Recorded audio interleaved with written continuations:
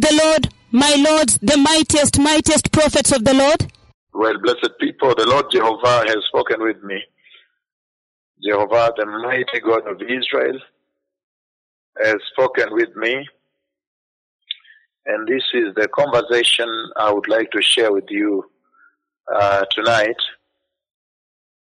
to have this tremendous conversation of the Lord with you, from what the Lord Yahweh has spoken, the Lord Jehovah. At this hour, especially this very important time in the history of the church, the Lord Yahweh has spoken with me, blessed people. Well, in that conversation, the conversation that took place about 2 days ago, the Lord Yahweh, He showed me His two mightiest, most dreadful and glorified prophets of eternity. He presented them to me as they were ministering in the future. Then they were ministering in the wilderness of Israel. They were ministering in the wilderness. They were walking. I could see them walking in the wilderness, but in Israel. And so really at this hour, even as we speak, the Lord has shifted gears, and the Lord has escalated prophecy. He has escalated the conversation towards the glorious coming of the Messiah. Again, the day before yesterday, the Lord showed me His two mightiest, most glorified and glorious prophets. And I saw them ministering in the wilderness of Israel. So they were in Israel and they were walking in the wilderness. So I could see the trees, the shrubs. I could see it was dry. Only certain vegetation could survive in that desert. And they were walking between the shrubs and the vegetation that had grown in that wilderness. And they were ministering from the wilderness of Israel. Now this is amazing. This comes at such a time when there was this conversation that took place that you heard as we announced here, when Israel pronounced itself on this matter of the prophets of the Lord. Now, in that conversation, ministering in the wilderness of Israel, we see very clearly that that is an event in the future. The Lord has shown an event that is going to happen in the future. And at that time, it's absolutely very clear that the church will have been taken away. So this really has a great pointing and greater impact and messaging that is going on out from heaven regarding the glorious coming of the Messiah. It's all pointing at the glorious coming of Christ Jesus, the Messiah. And that's why there is no generation like this generation that has had the trumpeting and the pronouncing and the announcement of heaven regarding the glorious coming of the Messiah ringing out to their ears at such a higher frequency than ever before, that the Messiah is coming. The Messiah is coming. And so the Lord in the process is raising the importance of preparing for the glorious coming of the Messiah. And in so doing, He is exalting righteousness. He's asking this generation to go back to receiving Jesus and walking in righteousness, that all men may now receive Christ Jesus as Lord and Savior and be holy and turn away from sin and stay away from the sexual immorality that you see has really beclouded and deluded this generation, and their preoccupation with it. So all this is being trumpeted in this same message when He showed me the two mightiest and most glorious prophets of Israel ministering in the wilderness of Israel. He made me see the two mightiest prophets of Jehovah, the prophets of the Lord, the prophets of the reign, the prophets of eternity, the prophets of the cloud of God. And I saw them ministering in the wilderness of Israel.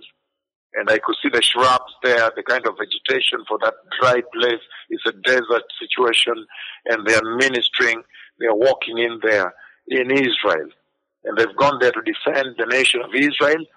They've gone there to bring to bear, to bring to reality the agenda of God, the prophetic timeline of God regarding the national revival of Israel and the redemption of God's covenant people, the blessed people of Israel.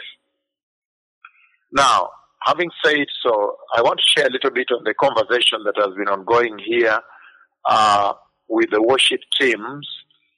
The Lord has privileged us to invite the worship teams here at the head offices in Nairobi and to be able to engage them in a conversation that the Spirit of the Lord has deemed fit for this hour, even as there is a great visitation, this enormous visitation of God the Father, of the Lord Yahweh in the house of God, the house of the Lord, that in this prime time, when this visitation is being observed by heaven upon the earth at this hour, then you see the Spirit of the Lord now is able to navigate the agenda of the two servants of the Lord, that they may be able now to minister to a sector of the house of the Lord, and specifically to minister to the worship teams, to those that stand before the Lord, those that appear before the Lord at the altar and lead worship. So you may call them the worship leaders that lead worship before the Lord of heaven, before God Almighty, Jehovah Yahweh. And so this conversation has been ongoing for 2 weeks. And this week, the conversation that ended yesterday in training worship leaders, those that lead worship, on what it means to stand before the Lord and lead worship. That as we talk about this period of reformation, this time of transformation, this time of returning, this time of restoring and revival, that this sector too, this department of worship in the house of the Lord, may also get her own share of instruction and counsel on reformation and revival, that all may be in tandem in one step with the Spirit of the Lord and be restored for the glorious coming of the Messiah. So this conversation has taken place in the past week, and yesterday we had another meeting here, and I want to share a little bit of that conversation because the audience and the constituency now via the radio is a little bit larger. So each one be given the opportunity to hear what the Spirit of the Lord is saying at this hour. Now, in my conversationing with the worship leaders yesterday, I brought it to them very clearly, as I do today and tonight and to you, is that appearing before the Lord Jehovah as a worship leader is a very serious calling, a very significant calling that the Lord lays upon the lives of a certain few elect, a certain few people that He chooses, He elects, and then lays upon them this noble and novel calling, that they may be able to come to stand before Him at the altar of the Lord Jehovah Yahweh, the Holy God of Israel, and then at that place be able to dispense ministration. Standing before the Lord, as you all know, in the Hebrew context is essentially ministering unto the Lord. And so, the act of leading worship, as is known, is essentially a very high calling that the Lord places on a select person, on select persons, and when He does that, then He also enables them. He enables them to be able to stand before Him. But it's a significant event. It's a high calling. It's an election. Because then he chooses just a few that will stand before him and lead worship.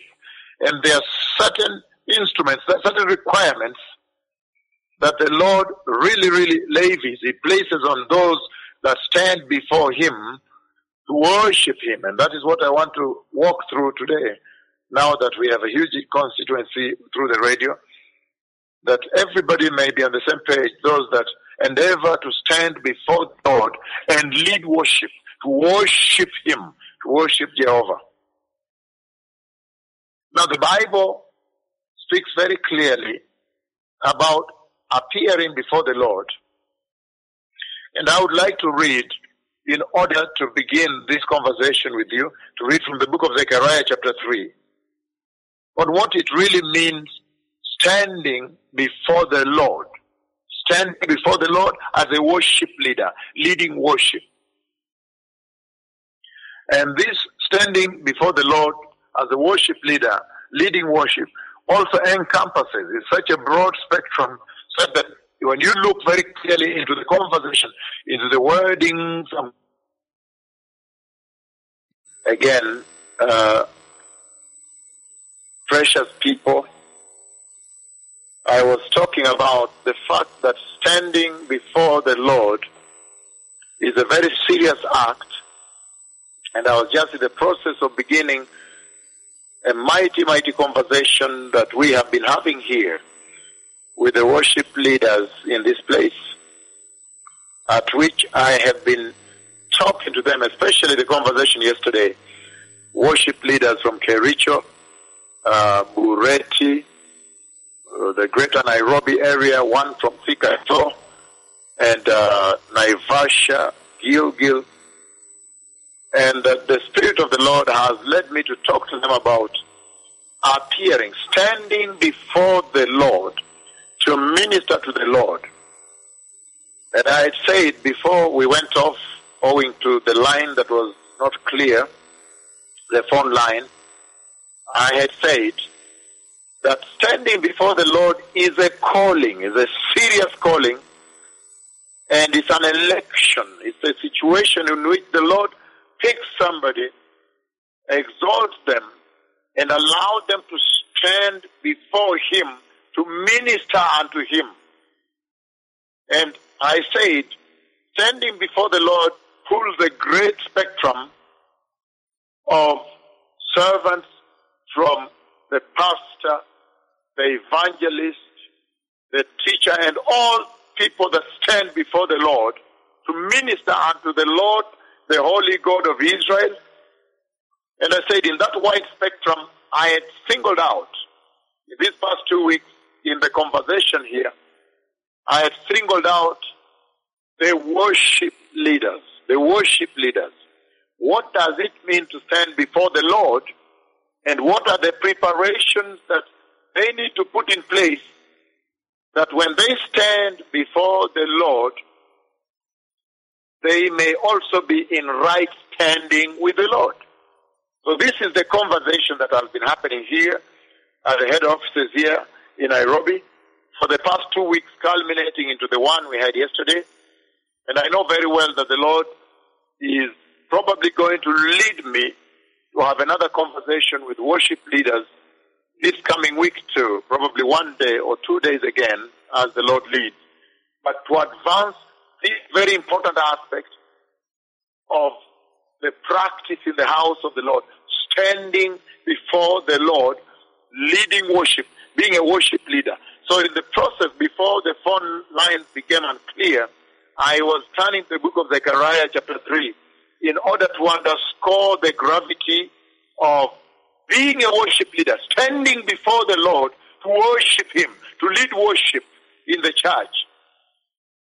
And in Zechariah 3, I read here, he says, then the guiding angel showed me, Zechariah chapter 3 verse 1 on.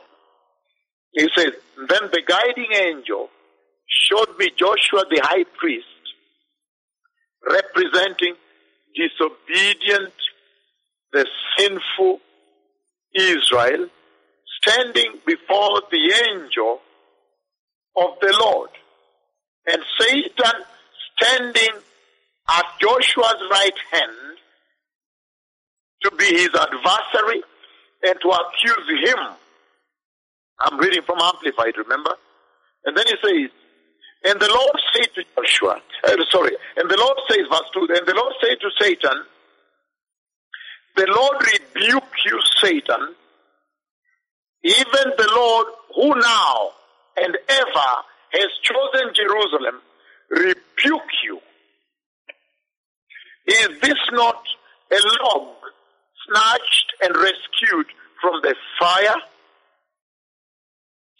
Now Joshua was clothed with filthy, unseatingly vile garments, raiments,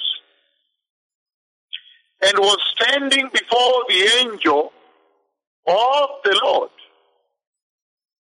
Verse 4 of Zechariah chapter 3 says, he spoke to those who stood before him, saying, remove the filthy garments from him. And he said to those who stood before him, saying, again, remove the filthy garments from him. That is very significant. And he said to Joshua, see, I have caused your wickedness to be taken away from you, and I'll clothe and beautify you with rich robes of forgiveness. Remember, I'm reading Amplified. Verse 5 he says, and then I said, let them put a clean turban on his head. And so they put a clean turban on his head and clothed him with rich garments and raiments. And the angel of the Lord stood by. And then the angel of the Lord solemnly and earnestly admonished Joshua, saying, verse 7, Zechariah 3, thus says the Lord of hosts, if you will walk in my ways, that is, remain faithful and perform my service, then you will also govern my house and have charge of my courts, and I will give you free access to my presence among these who stand here. So I would like to use this premise, I would like to use this foundational scripture to really speak to the worship leaders and all those, you'll find even as a pastor, that there are things here that will touch you, that will become very pertinent in your practice before the Lord. But I would like to take this wonderful opportunity of this scripture to talk to pastors and pastors of worship leaders, those that stand before the Lord and minister and lead worship, lead the church, lead the saints, lead the congregation before the Lord to worship the Lord. So what really does it mean to be a worship leader in the church at this hour? At this very critical hour in the history of the church, when the visitation of the Lord God is in the house of the Lord. And when the two messengers, the two prophets of the book of Revelation, chapter 11, are walking the earth, they are ministering inside the house of the Lord. What does it mean to be a leader of worship, to lead worship in the house of the Lord at this hour? That is the question we are confronted with tonight, blessed people. At this hour, when the tremendous hosts of the Lord, the cloud of God has settled in the house of the Lord, what does it mean to be a worship leader, to lead worship in the house of the Lord? And this scriptural premise, the foundational scripture, the reference scripture of Zechariah chapter 3 that I'm using, you really see very well how the Lord comes out. And I'm going to blend it with the scripture in Isaiah. But the Lord comes out very clearly on some of the key benchmarks, the key standards the key requirements, the requisites that he lays down on appearing before him to worship the Lord and lead worship before him. And so, this becomes so key because in this conversation you see Joshua appearing before the Lord, standing before the Lord. And then many powerful lessons emanate from there that really go a long way to speak to the core of the Christian worship leader today.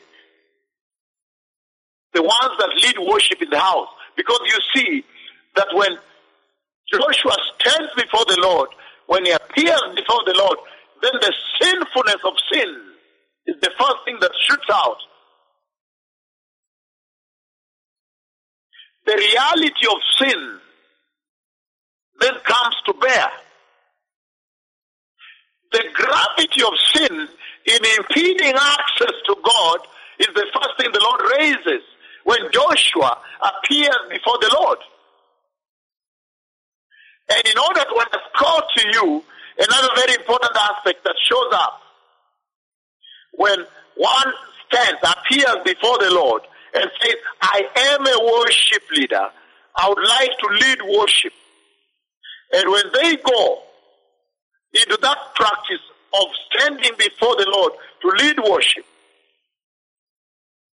I would like to underscore a second aspect, a second feature, a second important benchmark, standard thing that happens when one appears before the Lord to lead worship. I've said, you see all of a sudden that Joshua is aware, becomes aware of the filthy garment he beholds,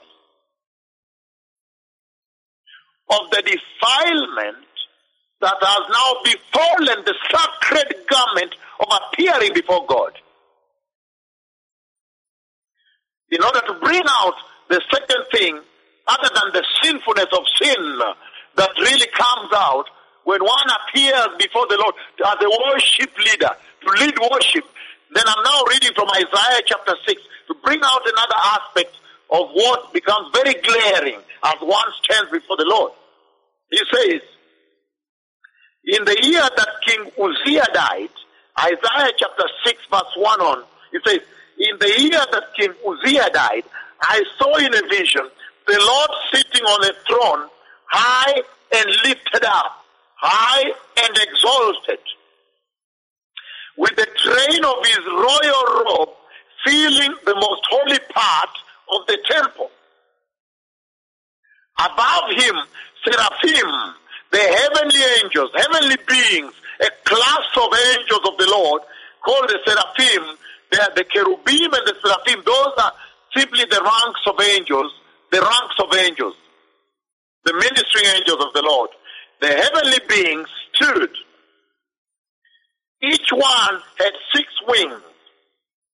With 2 wings, he covered his face, and with 2 wings, he covered his feet, and with 2 wings, he flew. Isaiah chapter 6 verse 3. And one called out to another saying, Holy, holy, holy is the Lord of hosts. The whole earth is filled with his glory.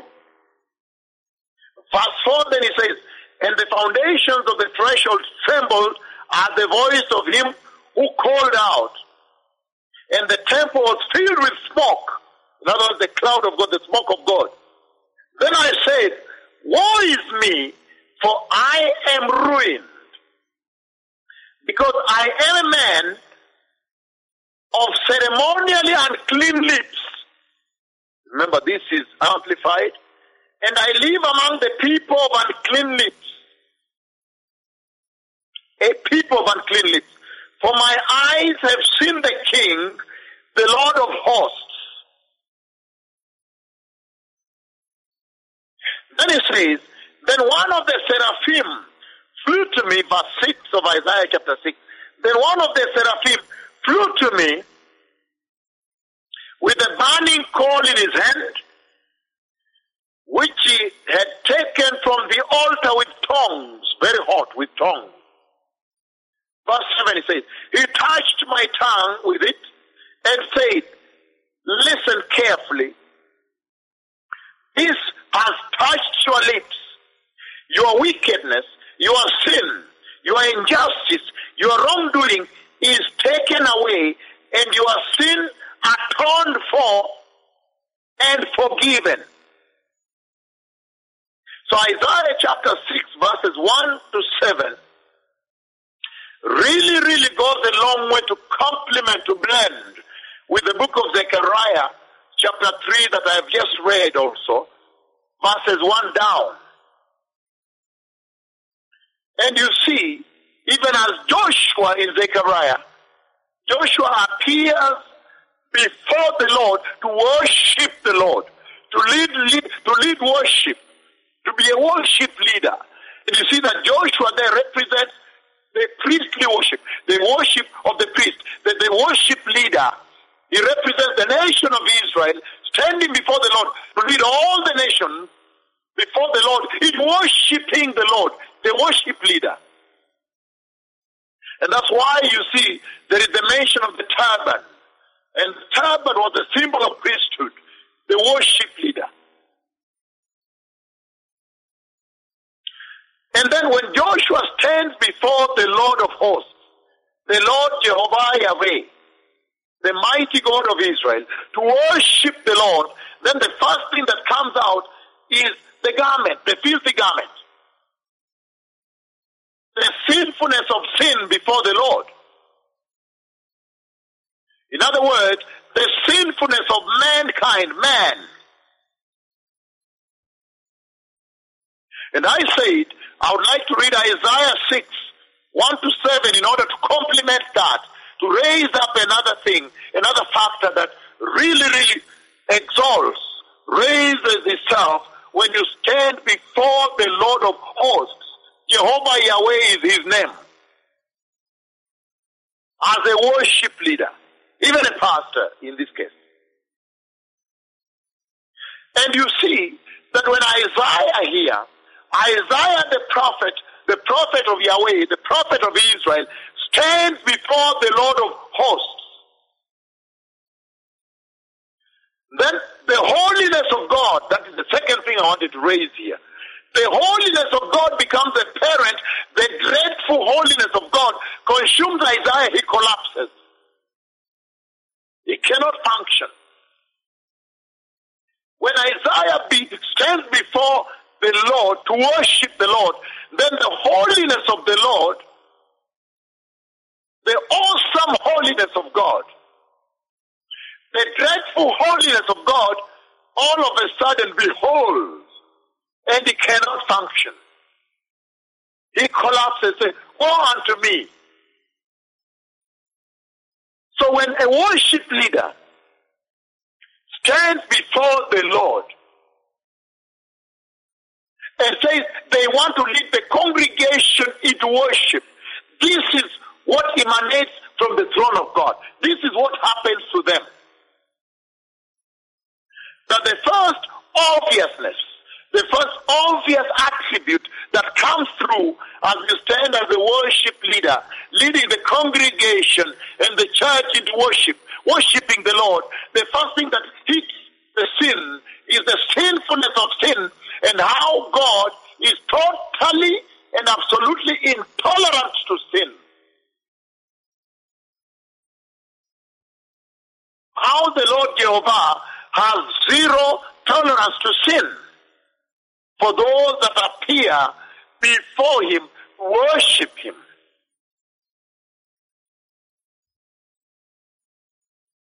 And then, now from Isaiah, the next thing that comes out, other than the sinfulness of sin that beholds, that dawns on he that now appears, then now the awesome, the unbearable holiness, the unbearable holiness of Jehovah Yahweh, Isaiah collapses.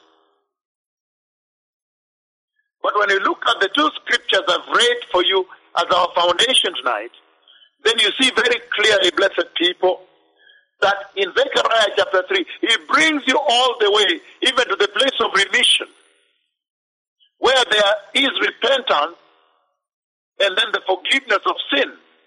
It's like an entire gospel, a complete gospel.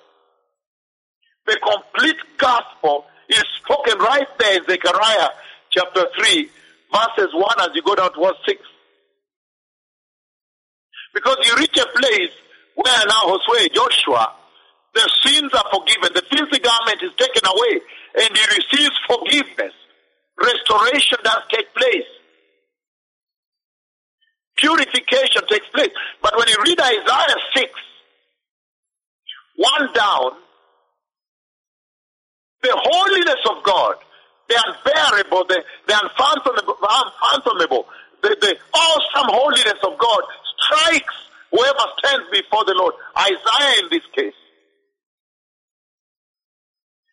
And then the sinfulness of sin, how sinful man is, now is opened up. Is finally opened up. And then as you go down, then you see now the ministering angel. The angel comes and takes the coal, the burning coal with the tongue and places in the tongue of Isaiah. That is now the process of purification. But it's awesome that when one stands before the Lord, the standard the Lord raises as a worship leader, the standard he raises for you, the requisite is holy. Holy. Holy is the Lord of hosts. Holy is the Lord Almighty.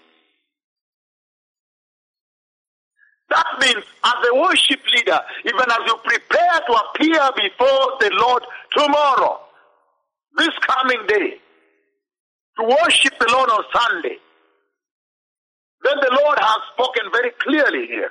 He has said, holiness, holiness, holiness is all that matters unto the Lord before you appear before Him to worship the Lord. And in this conversation, it's absolutely apparent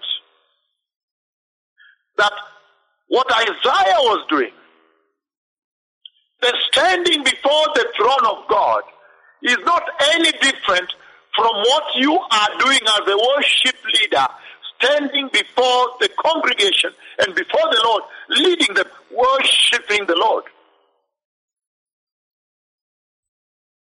Many occasions when the Lord has taken me before His throne room, into His throne room, now you're beginning to understand the finer details I have not shared of the gravity that is laid, the dreadfulness of the holiness of God that happens at the throne of God. Now this begins to give the untold story of the many missions, many times the Lord has taken me into His throne room to be able to commission me, to give command and instruction regarding the current ongoing agenda of heaven on the earth. But now, let us go into greater detail for you, the worship leaders that are planning to appear before the Lord tomorrow. Why is it that Hosea, Joshua's clothes are filthy? What is the Lord transmitting from there? What is He broadcasting abroad in that way? By saying Joshua was dressed in filthy garment. We are all too much aware. We are all well aware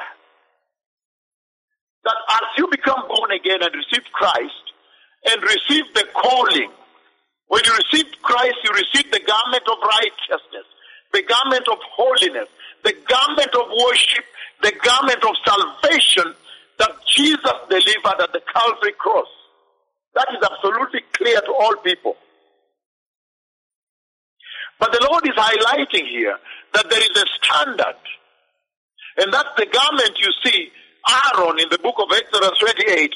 Aaron also has to wear that garment before he ministers before the Lord in the priestly office. In Exodus 28, that we are not reading tonight. But same, they are appearing before Jehovah. And the Lord is saying that as one is called into the salvation of Christ, and then the Lord exalts you by election to be able to stand before Him and lead the congregations into worshiping Jehovah, then He says, We need to be very careful, worship leaders. Those that lead worship across the different altars and churches need now to be very careful, because there can be impediment to worshiping the Lord. And that blockade, he says, can only happen by sin. And the enemy is, in his own way, shrewd enough to be able to understand those things that when he do unto you, he does unto you, and do unto you, then he would impede the favor of your appearing in the presence of the King. You'll be able to thwart, to frustrate your effort to operate in your office as a worship leader, using certain things that are defined in Zechariah. They are defined as the filth on the garment, or the priestly garment, on the garment of worship. And this really appertains also to the worshipper, not just the worship leaders, but the congregations. Though this past week, this conversation has centered around the worship leaders that were gathered here at the head offices here. And he says, the fields, the things that can really impede before you seek forgiveness. And today we're going to look at many aspects of your comportement, your conduct as a worship leader, and how you can bring reformation and revival to your appearing there and executing leadership, leading worship. Before we arrive to where Isaiah takes the tongues, the angel takes the tongues and picks burning coal, placed in the mouth. In other words, representing the purification of the Lord that is required to he or she, to anybody that stands before the Lord to worship Jehovah. Purification. And that holding of their tongues to take the hot coal from the altar and place in the tongue is the synonym of Zechariah, when the voice from the angel now said, take off his filthy garment. And that is the summation of the beauty and the agenda and the mandate of the Messiah when he went to the cross and he removed the filth. But how about then this reformation, or the second deliverance that's going on by the Holy Spirit, when apostasy now attempts to frustrate the wearers of the robe of worship, the garment of the Lord? This is what we are addressing now. That you are born again, received Christ, elected by the Lord to stand before the Lord of hosts, to worship, lead the congregation in worship. And then all of a sudden, now the filth of the garment is brought to bear. And I said, owing to the zero tolerance of the Lord towards sin, and owing to the awesome and dreadful holiness of God that causes sinful men to collapse. Woe unto me, a man of unclean lips, Isaiah says.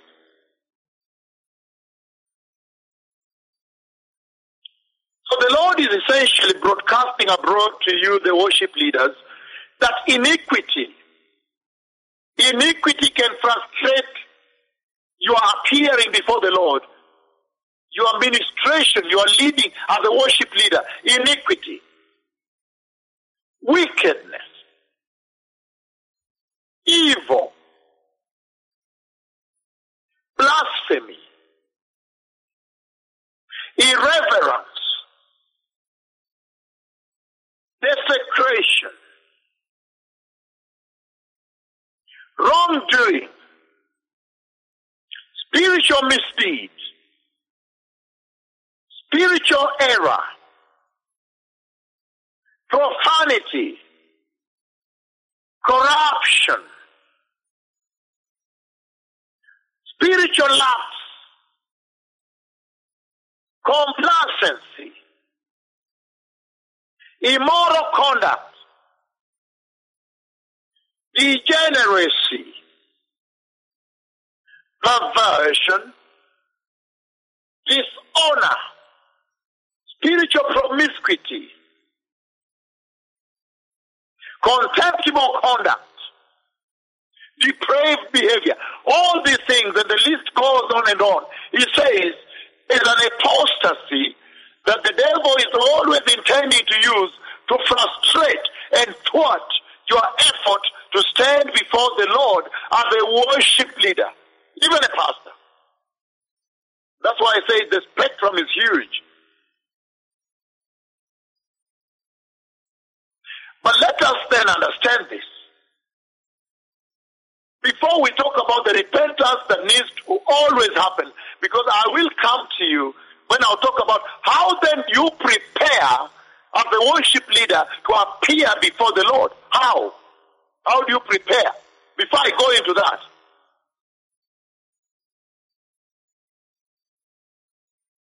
are you really aware as worship leaders? Are you aware of what it means, the gravity of appearing before the Lord? And the mission, the objective as to why God elects you to stand there and minister and lead congregation to worshiping Him. Are you aware of the central theme, the objective?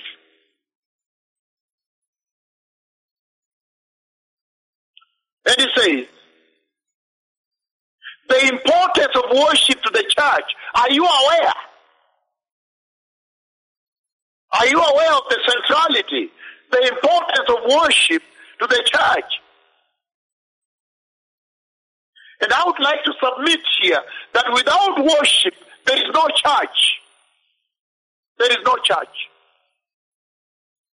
That is just how important a worship leader is within the architecture, the architectural arrangement of practice in the church. That without the worship leader, there is no church. In other words, without worship, there is no church.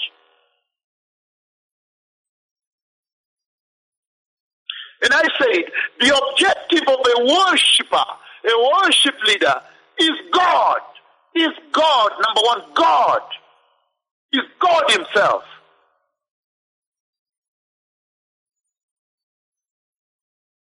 That in so doing, they may lead the congregation, the church, into worshiping the Lord and praising God. So the objective is really Jehovah Himself.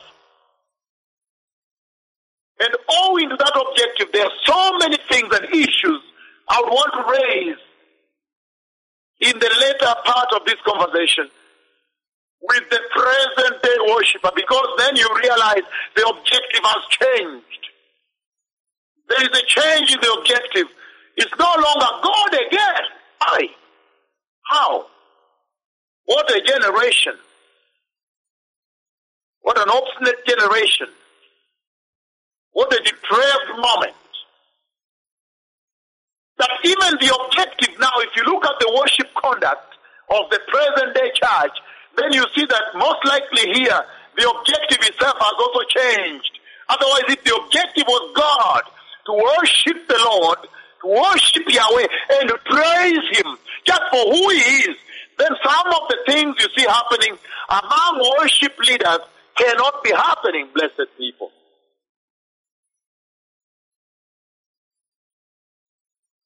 And that's why today I'm going to really I'm going to bring unto you and submit to you the importance of preparing myself, preparing oneself before you even step forward and say, I want to lead worship in the church, the house of the Lord. And you're soon going to see that it's really the preparation. It's really the preparing of yourself, both physical, personally, and spiritually, before you appear before the Lord, that really, really matters when the real act, the real moment to stand before the Lord and minister, worship, and lead the congregation, the church, into worshiping God arrives. It is the preparation that matters most.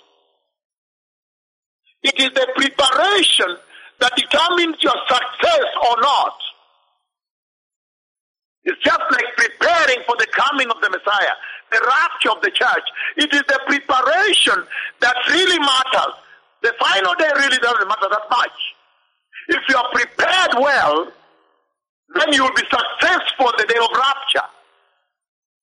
And that's why you see heaven has unleashed the two messengers, these tremendous hosts of heaven that I have seen ministering in the wilderness of Israel, that are ministering in 6, in 3, in 2, before a generation. Broad daylight, open like this. Captured on camera. It is the gravity, the significance, the paramountness, how paramount, how fundamental it is to prepare well before the day, the D-Day. That's why the Lord has sent these two prophets.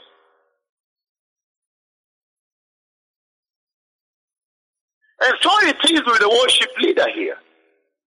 That really, it is the preparation you put in place before you stand before at the altar, before the Lord of hosts. That process, that phase of preparation is what matters most. Is what determines how successful you're going to be, you are going to be when that moment arrives for you to stand before the Lord and minister worship and lead worship.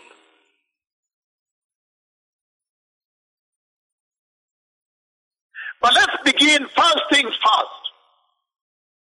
Why does the Lord call you in this dispensation as a worship leader to lead worship in the church? Why does the Lord call a worship leader to lead worship and praise before the Lord? Why? At this hour, in this dispensation. The reason the Lord is calling you now is because wherever you turn to, whether you turn to your news, whether you turn to friends, you walk around, whichever the place you turn to,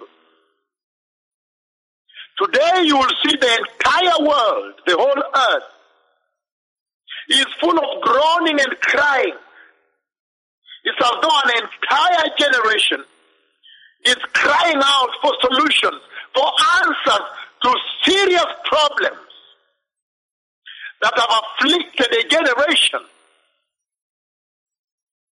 The entire whole world is crying out right now. They are looking for solutions, for answers, for remedy, for the antidote, for remedy to the many problems that have plagued a generation. Disease, injustice, depression, wars, desperation, famines, racism. Many things are happening today. Suicides. You simply need to turn on your news and see, or walk by a road and see that this generation is afflicted by many problems. And like I said, injustice, racism, corruption, depravity, desperation, famines, wars, bloodshed, what? Everything. You turn on news, you see it right there. Right on your face. It is as though a generation is crying out for a savior. That is why the Lord raises you and elects you, gives you the election. The election to be a worship leader, to lead worship.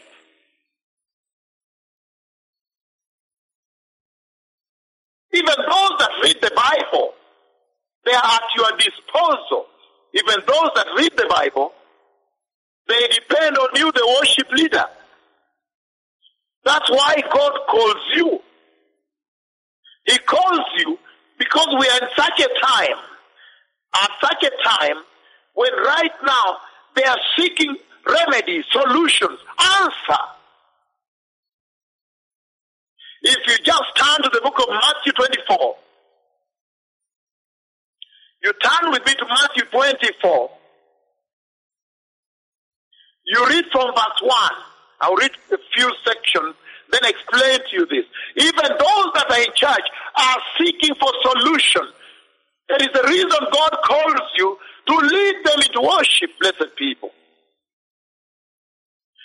He says from verse 1, Matthew 24, he says, Jesus left the temple and was going on his way when his disciples came up to him to call his attention to the magnificent and massive buildings of the temple. Verse 2, Matthew 24. He said to them, do you see all these things? I assure you, and most solemnly say unto you, no one stone here will be left on another which will not be torn down. Look at that now. That the sense, a place of dysfunction is coming. Of utter destruction is coming. Disorder. While Jesus was seated on the Mount of Olives, the disciples came to him privately and said to him, tell us, when will this destruction of the temple take place, and what will be the sign of your coming, and of the end and completion and consummation of the age? Look at verse 4. Jesus answered, be careful that no one misleads you. Now, these are the things that have plagued this generation. They come out of a prophecy about the dispensation and the time. Verse 4. Jesus answered, be careful that no one misleads you. Look at that. Many will be misled. That's what he implies, therefore. That's why he calls the worship leader to lead people to God.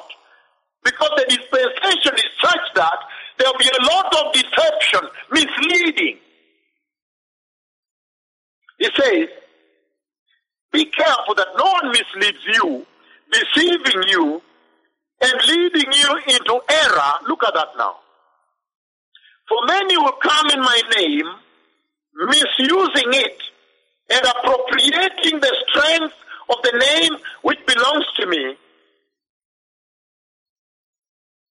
saying, I am the Christ, the Messiah, the anointed, and they will mislead many. Just this scenario here, if you look at this motif, this template I've just read in verse 4 and 5, just this alone on how many will be misled, and then you look at the times when the church is right now, where the church is positioned right now, then you understand the need for God to elect, to call forth a worship leader to lead the congregation into worshiping God, where the object is God.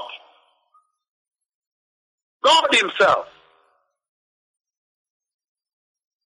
Because it talks about great misleading, great deception and lying that would take place, that would mislead many, and the dispensation is such that this prophecy is bearing, is coming to bear, is now has come to bear.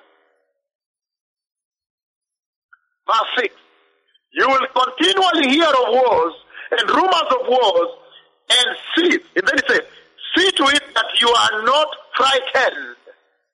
For those things must take place, but that is not yet the end of the age.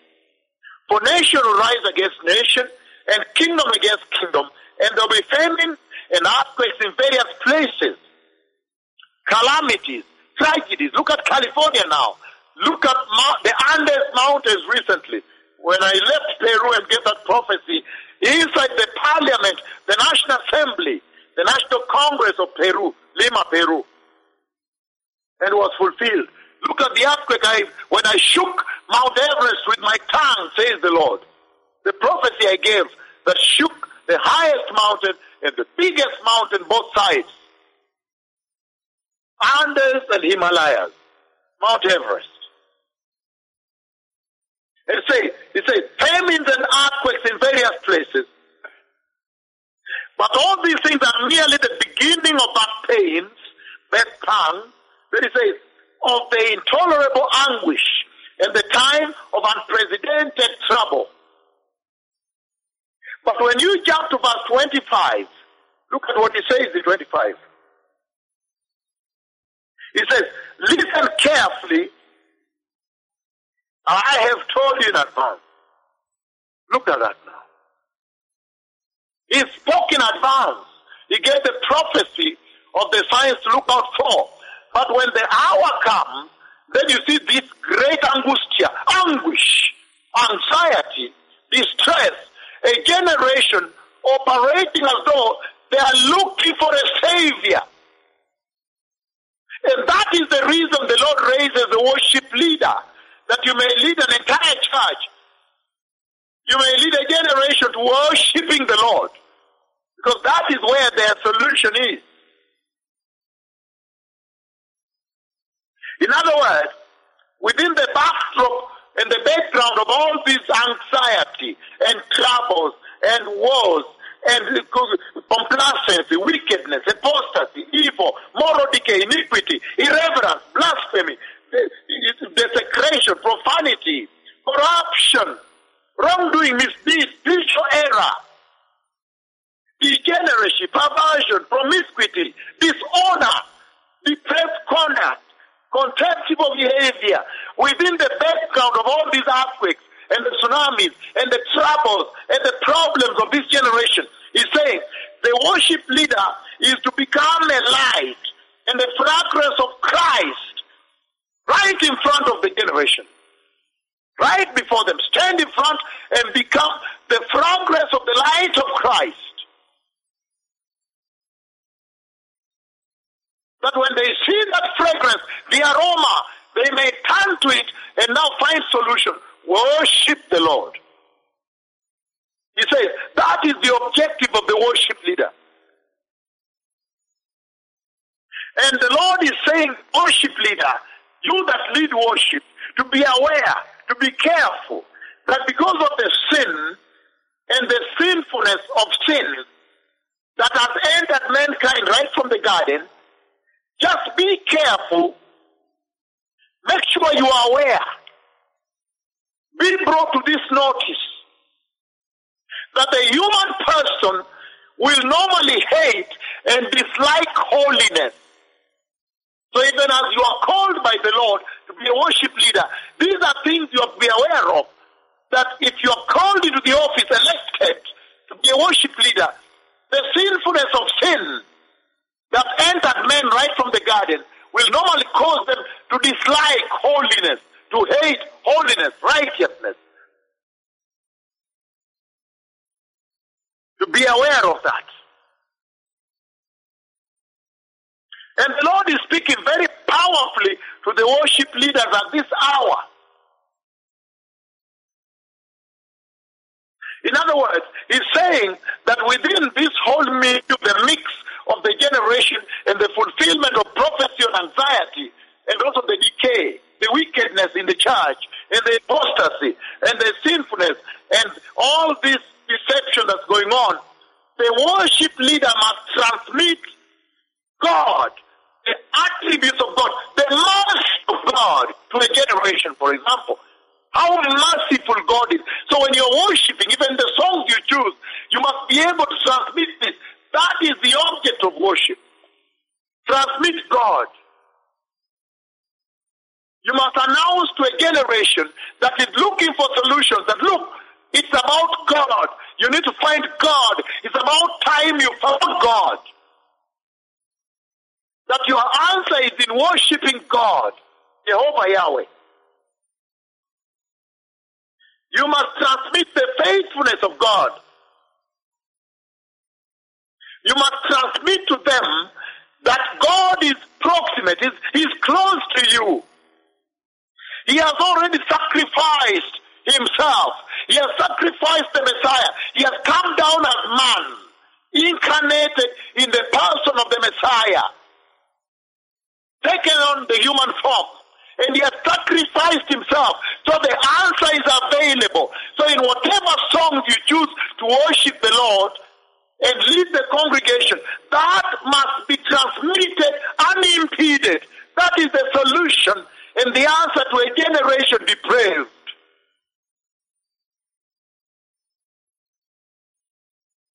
I'm talking to you, the elect, the worship leader, that there are certain irreducible minimums that you must transmit if you are called into the office of a worship leader. That you must transmit the mercy of God and tell them, look, God still has mercy. He is merciful. And in that context of mercy, He has already brought Himself down here and become incarnated in the person of the Christ and self-sacrificed on the Calvary cross. He has offered the sacrifice. So now, therefore, He is close to you. God has now come close to man. The worship leader must be aware of this and transmit this, the mercy of God, the closeness with which God has sacrificed Himself and come in the human form and availed Himself in the person of the Messiah, Jesus of Nazareth, the Christ, and now He's available. You must be able to transmit the wisdom of God when you're a worship leader. In other words, the fear of God. You must be able to transmit the glory of God and tell them, look, the glory has now descended. The cloud has come. The two mega prophets of heaven are walking here, and the cloud of Yahweh, the glory, has now descended and settled on them in the broad daylight. So as a worship leader, you must be able to transmit the time and the glory of God all the time. At all times. You must be able to transmit the patience of God, the holiness of God, the righteousness of God, the graciousness of God, compassion of God, the zeal of God, the unfailing love of God.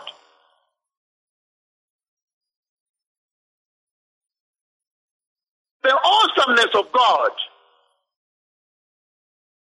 The truth about God, the truth of God that is in His Word. Why? Plus more and more, the list goes on. Everything you find in the Bible, all these powerful benefits that God is extending to man, His mercy, His forgiveness, His wisdom, His compassion, His graciousness, His holiness, His patience, His love, zeal, proximity to us, His glory, His awesomeness, His truth. All these are essentially the heart of God. They essentially transmit, they define.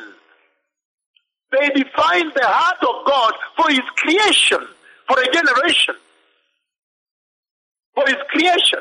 So when you get to know all this as a worship leader, and you ensure that in your worship you are transmitting, you are broadcasting this, then you will find that you'll be essentially communicating, you'll be ministering, you'll be transmitting the heart of God to the generation. You'll be telling them, look, this is how the heart of God looks like. So you can find help. And you'll be helping the generation to which He has called you to minister. Worship leader. To be a worship leader. At this hour in the history of the church. To be a worship leader at this moment in the church. To be a worship leader. In other words, what does it mean to be a worship leader at this time in the church? That is all we are addressing today. Why? Why would God call you to be a worship leader at this critical hour? To stand there at the altar and lead worship.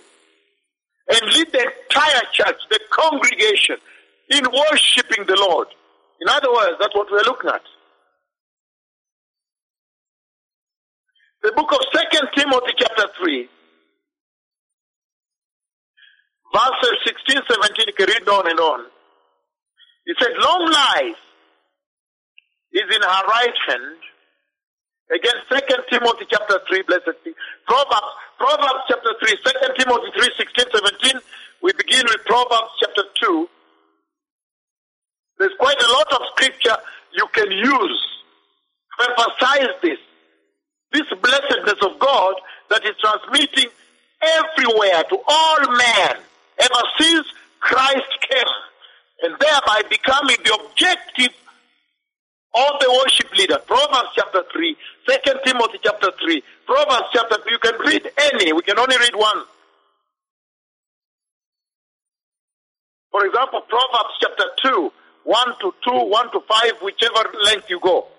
It says, my son, if you receive my words and treasure my commandments within you,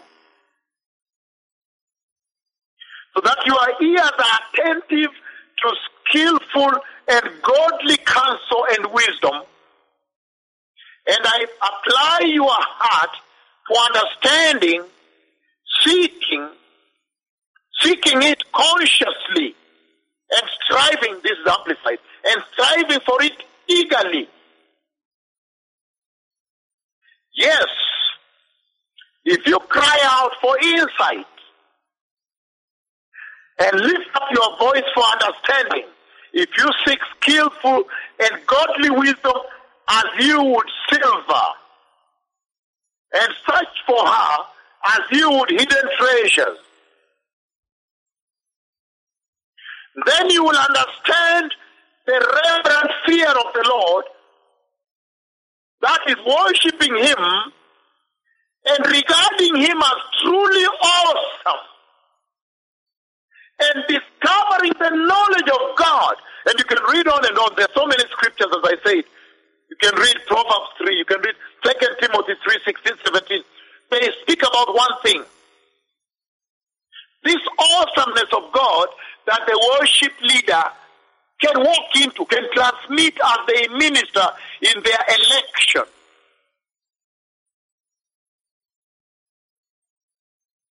And he's saying very clearly here that the worship leader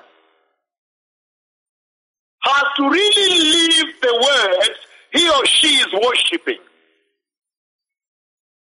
You have to live those words. Because worship is so central. And your role is essentially to encourage, to exhort the congregation to join you in worshiping Yahweh. So how can you lead them in worshiping Yahweh? How can they join you if your conduct and lifestyle does not portray worshiping Yahweh?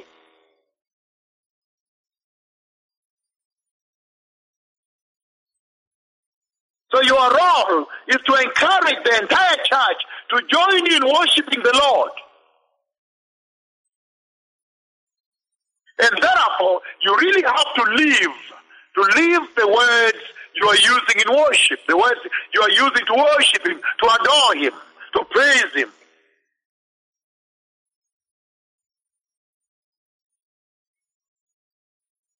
And the Lord says,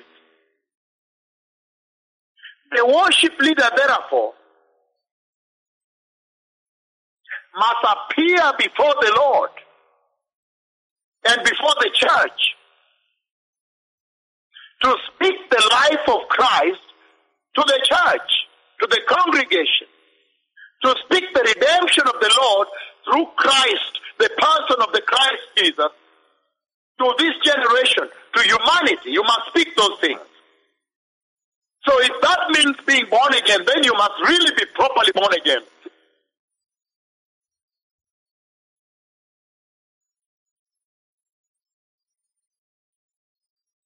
The worship leader must really speak the redemption of Christ. And you must be firm. Your understanding of Scripture must be sound and extensive. Because only in Scripture then has God revealed himself, has God now revealed his heart for this generation in which you have been called. The worship leader. How does the worship leader, how do they prepare? How do they stand before the Lord? You must prepare spiritually, blessed people. Personal preparation normally they hint, they become a they become a pointer to your spiritual preparation then. All due process, due diligence must be observed. That is really the act of your reverence towards the Lord. You say, wow, I'm going to appear before the Lord tomorrow. I need to prepare. And the way you prepare, the Lord watches that. That is the transmission of your reverence to Him. If you take more time to prepare, to appear, then that's the greater the reverence you are exuding towards the Lord. That is then transmitted to the Lord as greater reverence. Just like when you prepare for the rapture of the church, the coming of the Messiah, the more effort, the more time you use to prepare, the more the Lord facilitates you, because He sees a greater reverence. You fear the Lord so much that when He has announced the Messiah is coming, you decide to devote your effort and time to prepare. That is now the transmission of your reverence unto the Lord. Look at the garment the worship leader has. The garment that the Lord transmits, the Lord gives the worship leader. The book of Isaiah 61 verse 10. And it says the following. Isaiah 61:10, it says, I will rejoice greatly in the Lord. My soul will exult in my God. For He has clothed me with the garment of salvation. He has covered me with the robe of righteousness. As a bridegroom puts on a turban, and as a bride adorns herself with her jewels. Look at the garment the Lord has prepared for the worship leader. The garment of salvation, the garment of righteousness, standing up there, ministering in the election of a worship leader, that everybody will see. The garment of salvation, the garment of righteousness, garment of holiness. You cannot transmit anything else. But you'll always transmit that which you are. And that's why the lifestyle of the worship leader is key. You must be living the words you worship. If you say, He is holy, then you must live it too, so you can lead the congregation, the entire church, into the holiness of the Lord. Isaiah 64, verses 6 to 8, he says the following. For we all have become like one who is ceremonially unclean, like a leper. In other words, leprosy. And all our deeds of righteousness are like filthy rags. We all wither and decay like a leaf. And our wickedness, our sin, our injustice, our wrongdoing, like the wind, takes us away, carrying us far from God's favor towards destruction. That's why the worship leader must be in right standing with the Lord. Because there are impediments. The enemy is ready to position, to frustrate your calling as a worship leader. And yet now you live in a dispensation where wisdom has been unleashed. And it says, verse 7, there is no one who calls on your name, who awakens and causes himself to take hold of you. For you have hidden your face from us and have handed us over to the consuming and destructive power of our wickedness, our sin, our injustice, our wrongdoing. This is very important, blessed people. As I'm talking about the life, the conduct of a worship leader, slowly you begin to understand that I bring into the attention of the worship leader the backdrop, the background within which they have been called. These are uncommon times. These are times when apostasy is rife. Things have fallen apart in the house of the Lord. So therefore the worship leader must always prepare well beforehand, before they appear before the Lord. You must be in prayer days before service. In other words, talking to the Lord. The worship leader must always uphold humility before the Lord. Why? Because pride. When pride sets in, pride does come secretly. Pride never comes as a huge black elephant standing by your door asking you, where shall I sit today? No. Pride comes in secretly. You're worshiping the Lord. Worshiping the Lord. He has gifted you. And then you're being celebrated sometimes by the congregation. And then when pride creeps in, you may not even know. But the next thing you realize, they fall. And that's why humility is absolute key. And that's why I said, you must have the capacity to live the words you worship as a worship leader.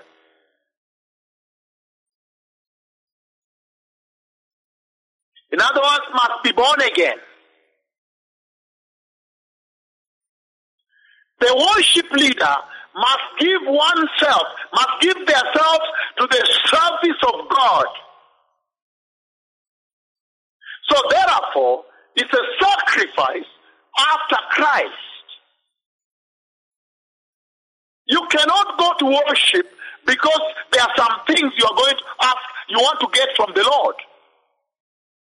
You go and worship Him just for who He is, Jehovah Yahweh. But when you look at today's worship, the worship leaders have gone to pick certain physical, earthly benefits. I am a worship leader because I'm paid this. And the same applies to keyboardists, violinists, everybody that stands before the Lord. I'm a worship leader. In some churches, in Europe, for example, in Africa, wherever, they even pay you. There are people who are paid, who go from church to church. Let's pay you something to come lead worship here. So they go to worship, to lead worship as a salary, as a way of earning a living on the earth. He says, no, that wasn't the original intent. Because being called and elected into the office of a worship leader, he says, it is the giving of oneself to God's service. And it's not about what you will get or what you can get. Because you are choosing to follow the example of Christ. You are following Christ's example. And that catapults you to the second most important thing, to present. You must present your body as a living, acceptable sacrifice to God, holy unto Him. The elect, the worship leader, the elect, I'm talking to you today. Presenting your bodies as living, acceptable sacrifices unto God, even the way Christ Himself presented himself holy and righteous as a living sacrifice unto God the Father. The worship leader. He says, you must therefore be truly born again, proper. And presenting yourself as totally available to God's service. In other words, the statement by Isaiah is you are saying, here I am, send me. Total offer. Here am I, send me.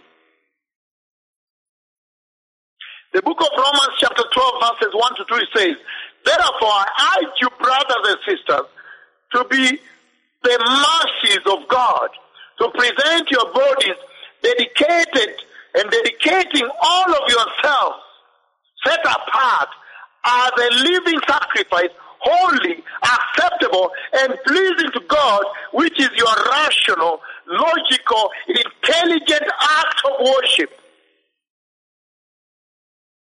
And do not be conformed to this world any longer with the superficial values and customs, but be transformed and progressively changed as you mature spiritually by the reviewing and the renewing of your mind, focusing on godly values and ethical attitudes, so that you may prove for yourself what the will of God is, that which is good and acceptable and perfect in His plan and purpose for you. How awesome!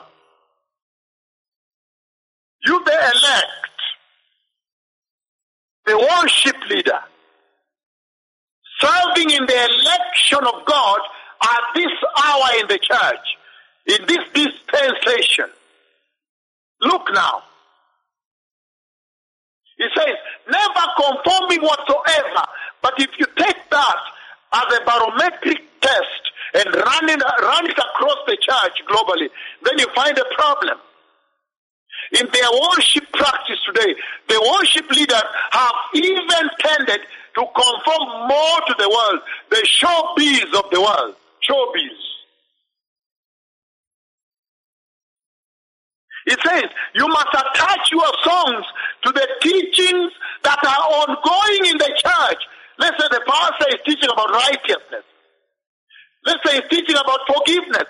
You must make sure in your choice of selection of songs that you'll use to lead the entire congregation in worshiping God, you must choose songs that sometimes must tie closely to what the pastor is teaching. Forgiveness, for example. Mercy, for example. Righteousness, for example. Holiness all the time. Those must be the irreducible in your worship song. But can never conform to the world. You must love the congregations you are leading, blessed people. Sometimes it's very healthy to pick up a scripture and read it within the worship song or before the worship song. And read a scripture to bring context to your worship. That now when you worship and you lead them, they are now worshiping, going with you, joining in worshiping God, but with scriptural context, greater understanding. Then you deliver deliverance itself to their hearts. You transmit deliverance to them. The worship leader. You must encourage people to worshiping the Lord with you. So bring to them songs they can worship with, worship along. That they participate instead of spectating. You the elect, the worship leader. Your body language too, your holy dressing as you are there at the altar, must be able to transmit righteousness, sincerity, and holiness, and truth, that you are living those words. You mean those words you're singing. And they tag along. You the elect, the worship leader. He says that when you worship the Lord, it must not be about you. It cannot. To be about you, to show off your skills and your talent. It cannot. And that is where this generation of church has gone wrong. Because the worship leaders today is about them and the great fall, of course.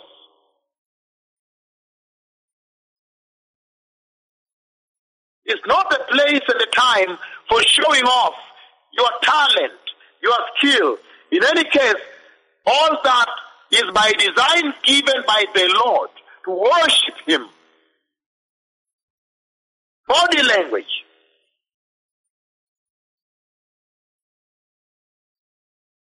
It's a very high calling then. the worship leader. It says, you are being called at such a challenging time. And you are being told to avoid the imitation of the showbiz industry, the world.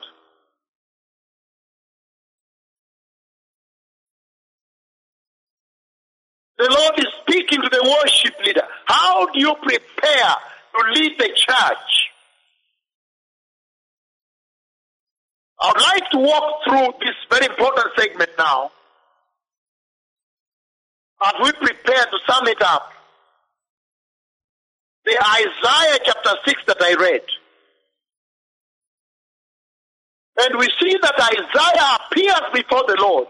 The very act that the worship leaders are engaged in, appearing before the Lord of hosts to worship the Lord. Appearing before the Lord. To worship the Lord. How awesome a calling, blessed people.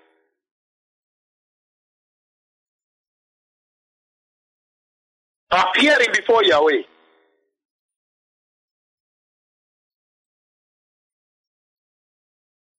So Isaiah appears before the Lord,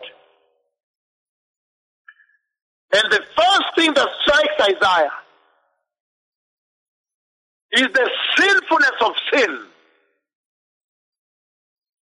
in light of the dreadful holiness of God.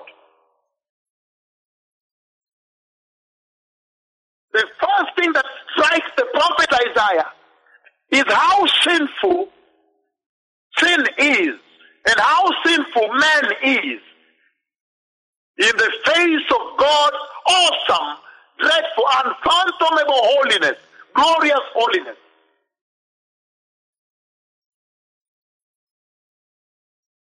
I want to walk through this stepwise as we begin to slowly wind down on this very important aspect of worship. Worshipping the Lord and the responsibility entailed worshipping Yahweh.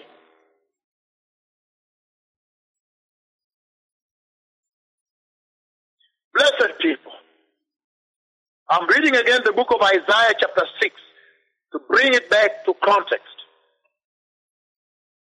Isaiah chapter 6.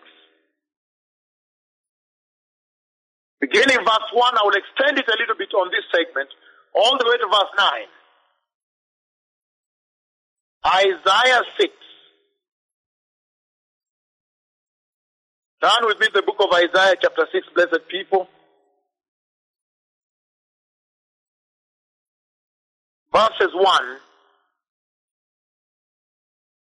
all the way to verse 9. Isaiah chapter 6, verses 1, all the way to 9. And this is what the Bible says. It says, the commissioning of Isaiah. It says, in the year that King Uzziah died, I saw the Lord high and lifted up, high and exalted, seated on a throne, and the train of his robe filled the temple. I'm now reading NIV. Above him were seraphim, each with 6 wings. With 2 wings they covered their faces, and with the 2 wings they covered their feet. And with 2 wings they were flying, and they were calling to one another, Holy, holy, holy is the Lord Almighty. The whole earth is full of his glory. And I say that call out, that calling out on holy, holy is the Lord Almighty, became the standard of approaching him. That is the announcement from the throne about they that approach him. And that became the most important benchmark. That's why in Hebrews chapter 12, Verse 14 it says, make every effort to live in peace with all men and to be holy. For without holiness, nobody can approach. Nobody will see the Lord. At the sound of their voices, the doorposts and thresholds shook, and the temple was filled with smoke. Woe to me, I cried, I am ruined, for I am a man of unclean lips, and I live among a people of unclean lips. And my eyes have seen the King, the Lord Almighty. Verse 6. Then one of the seraphim flew to me with a live coal in his hand, which he had taken with tongs from the altar. Remember, where the fire comes from is the altar. With it he touched my mouth and said, this has touched your lips, your guilt is taken away, and your sin atoned for. Verse 8, blessed people. Then I heard the voice of the Lord saying, whom shall I send? And who will go for us? Then I said, here am I, send me. Verse 9, and he said, go and tell these people, be ever hearing, but never understanding. Be ever seeing, but never perceiving. So in the context within which I read the scripture, I want you, the worship leader, to look at yourself and see the mirror image of Isaiah in this position, where you are now afflicted. You are now been afflicted with this election of God. And you are in this position now, where now you have been elected. The Lord is doing this unto you, even as he did to Isaiah, and sending you to a generation at a time such as this, when so much is happening on the earth. Even in the house of the Lord, apostasy, even where I read about Matthew 24, the great tribulation is coming. There's so much need for solution, need for answer. Things have gone haywire in a generation.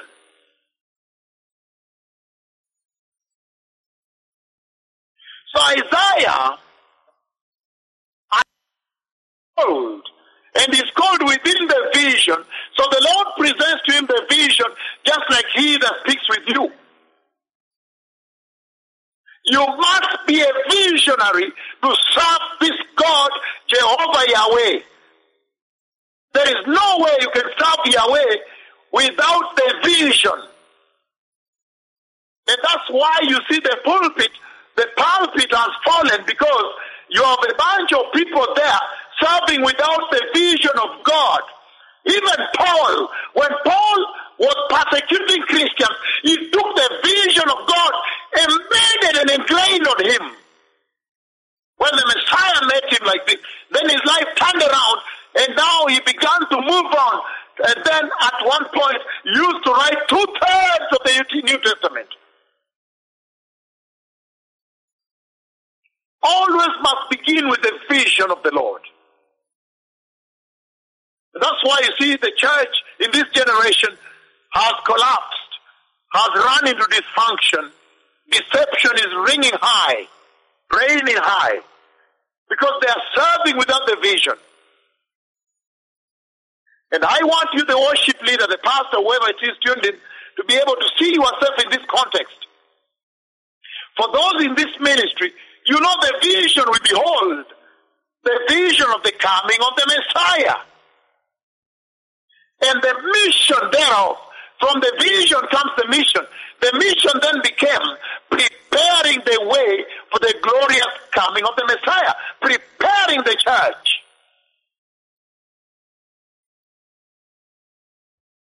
That the church may be holy. That became the mission emanating from the vision.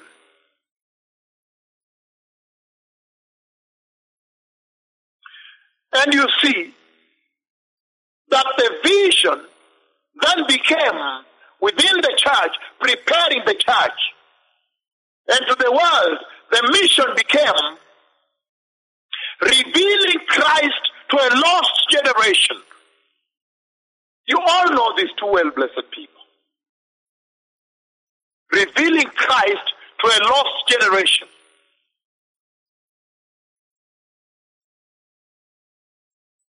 And then you can sum it up. It's very easy to sum up this generation and the calling of He that speaks with you. These two prophets of Yahweh and all those that serve within this mighty calling. This mighty vision of the Lord. Mighty ministry. Then in other words, it became the preparing of a people to meet their God. That is essentially what we are doing. We are going around all over the earth on radio, preparing people, preparing our people to meet their God. The stairs have been lowered.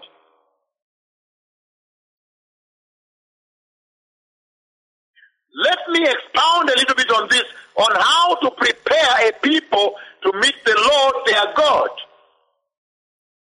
Preparing a people to meet God. Hallelujah. The worship leader, the pastor. Preparing a people to meet the Lord. Turn with me the book of Amos chapter 4. That will really help me here. For you to understand the mission here. Even when the Lord calls you as a pastor, as a worship leader, within this ministry here, at this hour, the circumstances under which He's calling you, and the mission and the duty, you are duty bound to execute a mission, a mandate. The book of Amos chapter 4, Amos chapter 4, I'm reading 4 to 13, verse 4 to 13, he says, go to Bethel and sin. Go to Gilgal and sin yet more. Bring your sacrifices every morning, your tithes every 3 years, burn leavened bread as a thank offering, and brag about your free will offerings. Boast about them, you Israelites, for this is what you love to do, declares the sovereign Lord. I gave you empty stomachs in every city, and lack of bread in every town. And yet you have not yet returned to me, declares the Lord. I also withheld rain from you when harvest was still 3 months away, meaning the grain filling season, when the grain should have been filling, the rich grain that will bring energy, food to them. Then he cut off the rain, the most critical time, 3 months away. I sent rain on one town and withheld it from another. One field had rain, another had none and dried up. The people staggered from town to town for water, but did not get enough to drink. And yet you have not yet returned to me, declares the sovereign Lord. Many times, verse 9, he says, many times I struck your gardens and vineyards and destroyed them with blight and mildew. Locusts devoured your fig and olive trees, and yet you have not yet returned to me, declares the sovereign Lord.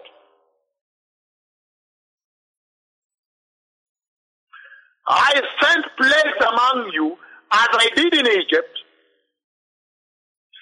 I killed your young men with the sword, along with your captured horses. I filled your nostrils with the stench of your camp. Yet you have not yet returned to me, declares the sovereign Lord Yahweh. I overthrew some of you as I overthrew Sodom and Gomorrah. You were like a burning stick snatched from the fire, and yet you have not yet returned to me, declares the sovereign Lord. Verse 12, Amos chapter 4. Therefore, this is what I will do to you, Israel. And because I will do this to you, Israel, prepare to meet your God. Prepare to meet your God. And remember, at this hour, we are preparing our people to meet their God. And he says, verse 13, he who forms the mountains and creates the wind, and who reveals his thoughts to mankind, who turns dawn to darkness, and treats the heights of the earth, the Lord Almighty is his name. Look at that, blessed people. Look at the current situation on the earth, but look at the calling of Amos. When the Lord is calling Amos the prophet, and I want you to look at yourself in this context, the pastor, the worship leader, that Amos was being called at such a time when there was perversion. Jeroboam had already moved. He had split out the kingdom of Israel, and he had moved worship out to Bethel, away from Jerusalem, and set up high places there. And there was so much apostasy, there was so much decay, and worship had been defiled. It was essentially a heedless generation. They listened not to the Lord. Whatever the reality, whatever the realization the Lord brought to them, and yet they still did not return to the Lord. Doesn't that seem to you the kind of generation within which the Lord has called these two prophets and called you the worship leader?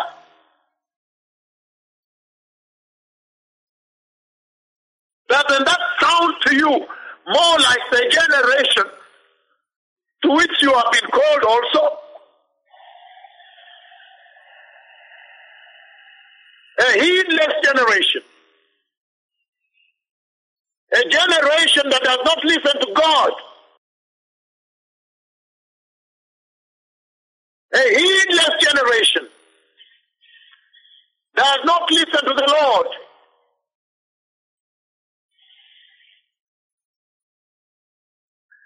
A generation that has no fear of the Lord. And the Lord was calling Amos. And I can expound these blessed people, that I may be able to bring to you the gravity of your calling as a worship leader at this time.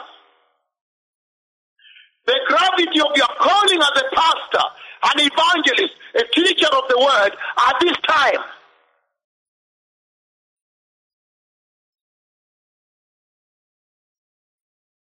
Amos chapter 7. Just bear with me, blessed people, that you may understand the gravity of standing before the Lord at this hour, in this dispensation, to minister to the Lord, to lead people unto the Lord, and the challenges thereat.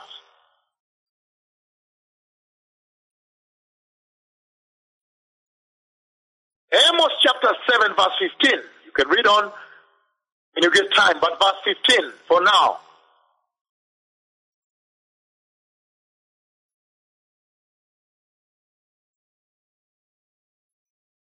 Verse 14 it says, Amos answered Amaziah, I was neither a prophet nor the son of a prophet, but I was a shepherd. And I also took care of sycamore fig trees. Verse 15 is all I need here. But the Lord took me from tending the flock and said to me, go prophesy to my people Israel. Look at that now. Calling Amos. The Lord was calling Amos at such a time as this. When there was a breakdown in the worship system, there was an apostasy, a split and a fall away. Another worship had been set up in Bethel, and the Lord was asking Amos to go now and confront it, confront the apostasy. Doesn't that sound like the dispensation within which the Lord has called these two talking to you, has called you the pastor listening to me at this hour, has called you the worship leader to stand and worship Yahweh and draw people to worshiping Yahweh at such a difficult time? Heedlessness, apostasy. And he says, at that time, the Lord was saying, go prepare them, as we've read Amos chapter 4, verses 4 to 13. And then he says, in 13, down there 12 on, he says, to prepare them, he says, because you've not listened, now prepare to meet your God. Doesn't that sound like this generation? Being prepared to meet their God, and yet they have not returned to the Lord. In other words, judgment is coming. The judgment of this world is coming upon this world. Judgment against sin. Judgment on the sin of this world is coming, even as they have not come back. In other words, calling for repentance. That is what Amos was calling for. But is that similar with the calling at this hour? You, the pastors who are going to stand before the church tomorrow? That you are essentially preparing a heedless generation, an obstinate generation, a generation that does not listen to God. They don't return. They simply don't return. You bring the Andes mountains down. You shake them violently. They have not yet returned. You shake the Buddhist and Hindu mountains, Mount Everest, and yet they have not yet returned. You strike the Caribbean with the storm, with Irma, Hurricane Maria, all of them together plus Florida, and yet they have not yet returned. You strike the earth with Ebola. They have not yet returned. You go down to Chile and strike them with 8.8, and yet they have not yet returned. You strike Haiti, they have not returned. Cripples getting up walking, they have not yet returned. What a generation. And yet when you walk into the house, you find that they are busy calling upon the name of the Lord like it was during the time of Amos. They are calling upon the name of the Lord, but when you look at their lifestyle, did not tally, did not measure, did not add up.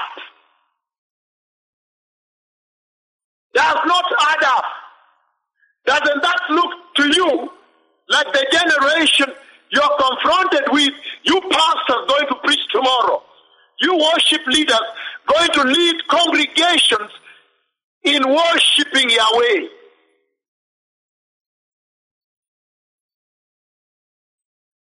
Their worldliness, their apostasy betrayed them in that day, the day of Amos, the time of Amos. So they called upon the name of the Lord.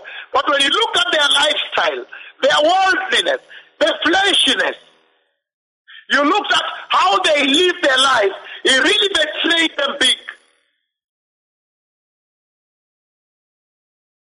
Isn't that what you are seeing with the present church? They gather in the United States. They gather in Nairobi. They gather Kakamega, Nakuru. They gather in Helsinki. They gather Sweden all over the world, Asia, Australia, New Zealand, Nigeria, South Africa. They gather everywhere, Caribbean, Canada, South America, Brazil, everywhere, Central America, Ireland. And they call upon the name of the Lord. But when you look at their lifestyle, it betrays them. It brings them down. It contradicts them.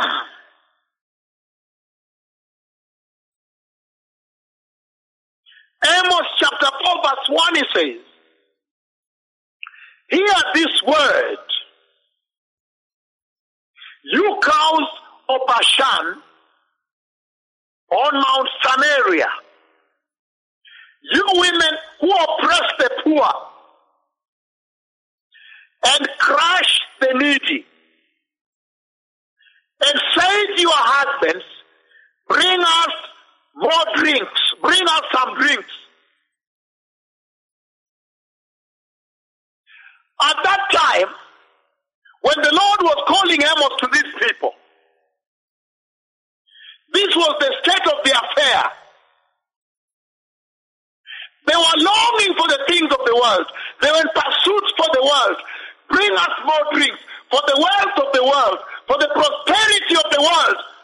Doesn't that sound to you like this generation?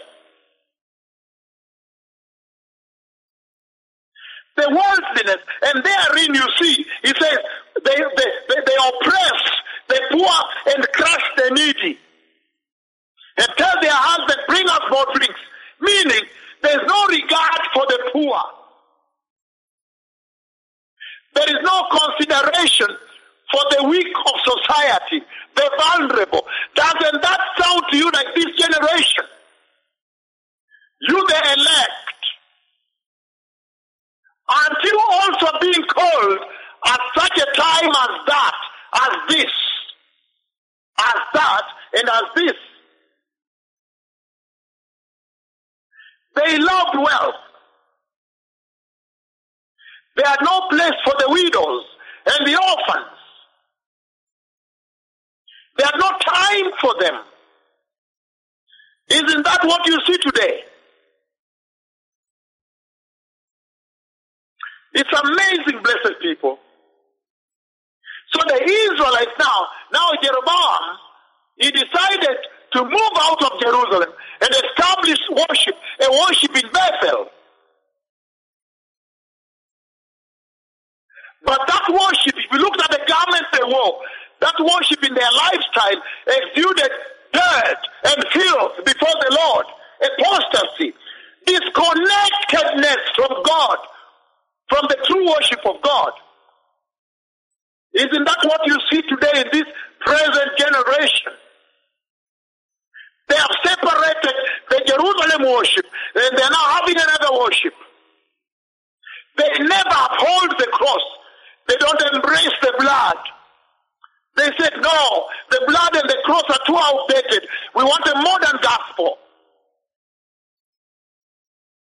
They don't want to sing the songs of the cross and the blood. They said those are outdated. Sing for us, design for us new songs that are modern, that are in tune with this generation. They don't like the songs of the old, dirty, rugged cross, tainted with the blood of Jesus. Doesn't that sound to you more like the generation to which Amos was being called? he was high at the time of Amos. How about now? The false prophet, they are broadcast on global TV openly.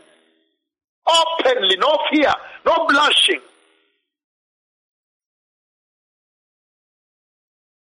And yet Amos was calling upon this generation that as you go to sacrifice in Bethel, another worship now. Every moment, every other day, every time, they were on their journey to go and meet their God, to meet God. They were headed to Bethel. And here comes Amos, sent to them to tell them now. Amos said to them, can you stop for a moment and first prepare yourselves to go meet your God?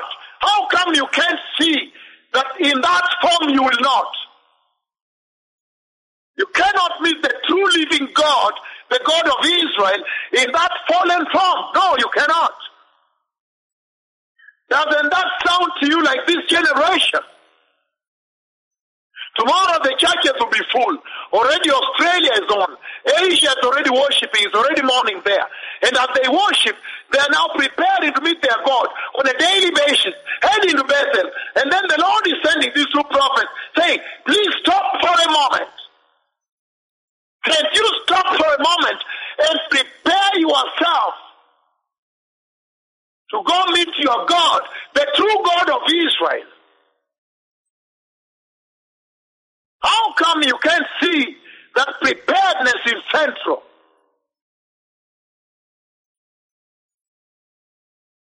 And this is the time, such are the times in which the Lord is calling you, the pastor. When the generation and the church, the house of the Lord, has disconnected from the truth of God, they are transacting deception. Apostasy is high. And they are not willing to listen.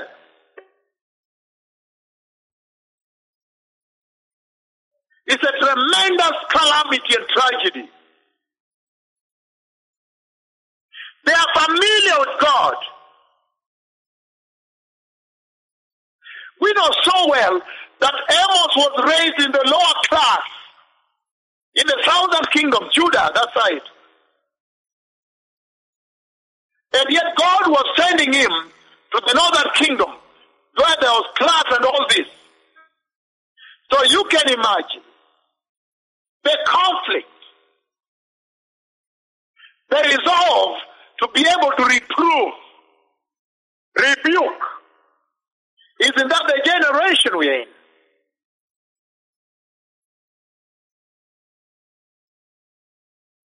And the Lord is saying, it's not any different from your calling. He's calling you at such a time when there is a similar fall, a tremendous fall in the house, whether by tsunami or by the release of the pearl horsemen. The prophecy of the bloodshed I talked about come in the Arab world, come into Mexico through the drug gang. When I was there warning Mexico, Puebla, Apizaco, Tlaxcala, Oaxaca, Puerto Escondido, Acapulco, warning that nation until the bloodshed came. Warning the bloodshed came into Egypt, Tahrir Square, come into Syria, come into Iraq. And yet you have not yet returned to the Lord.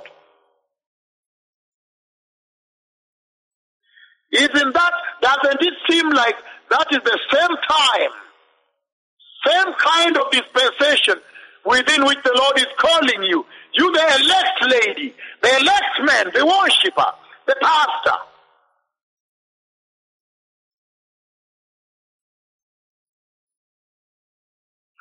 And he's saying, Hosea chapter 2 verses 6 to 7, he says, therefore I will block her path with thorn bushes, and I will wall her in so that she cannot find her way.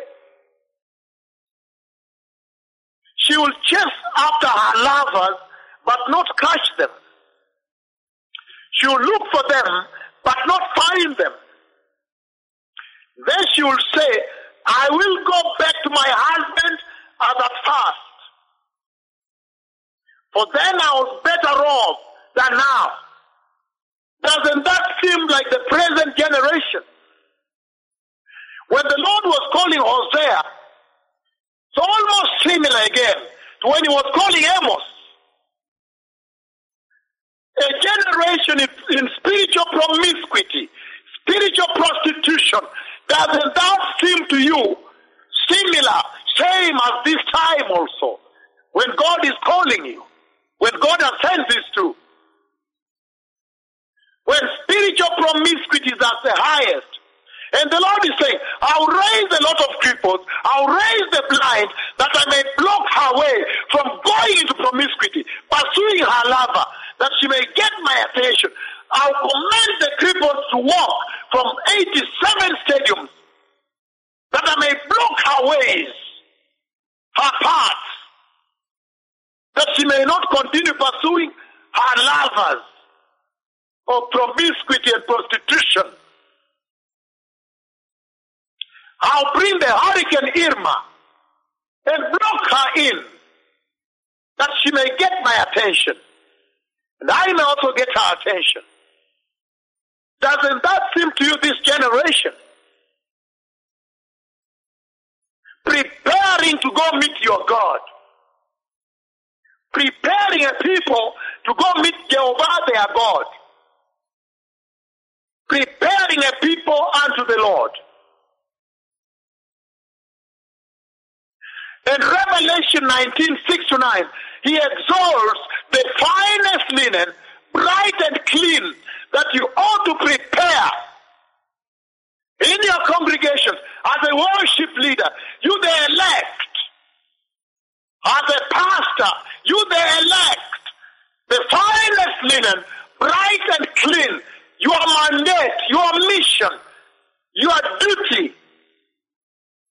Preparing a people to meet the Lord. Preparing a generation to meet their God. Preparing them to meet Yahweh. Preparing the nations to meet Jehovah. Preparing you to meet the Lord. May the Lord bless you. The Messiah is coming. Todah Shalom. Todah Rabbah. Todah Todah.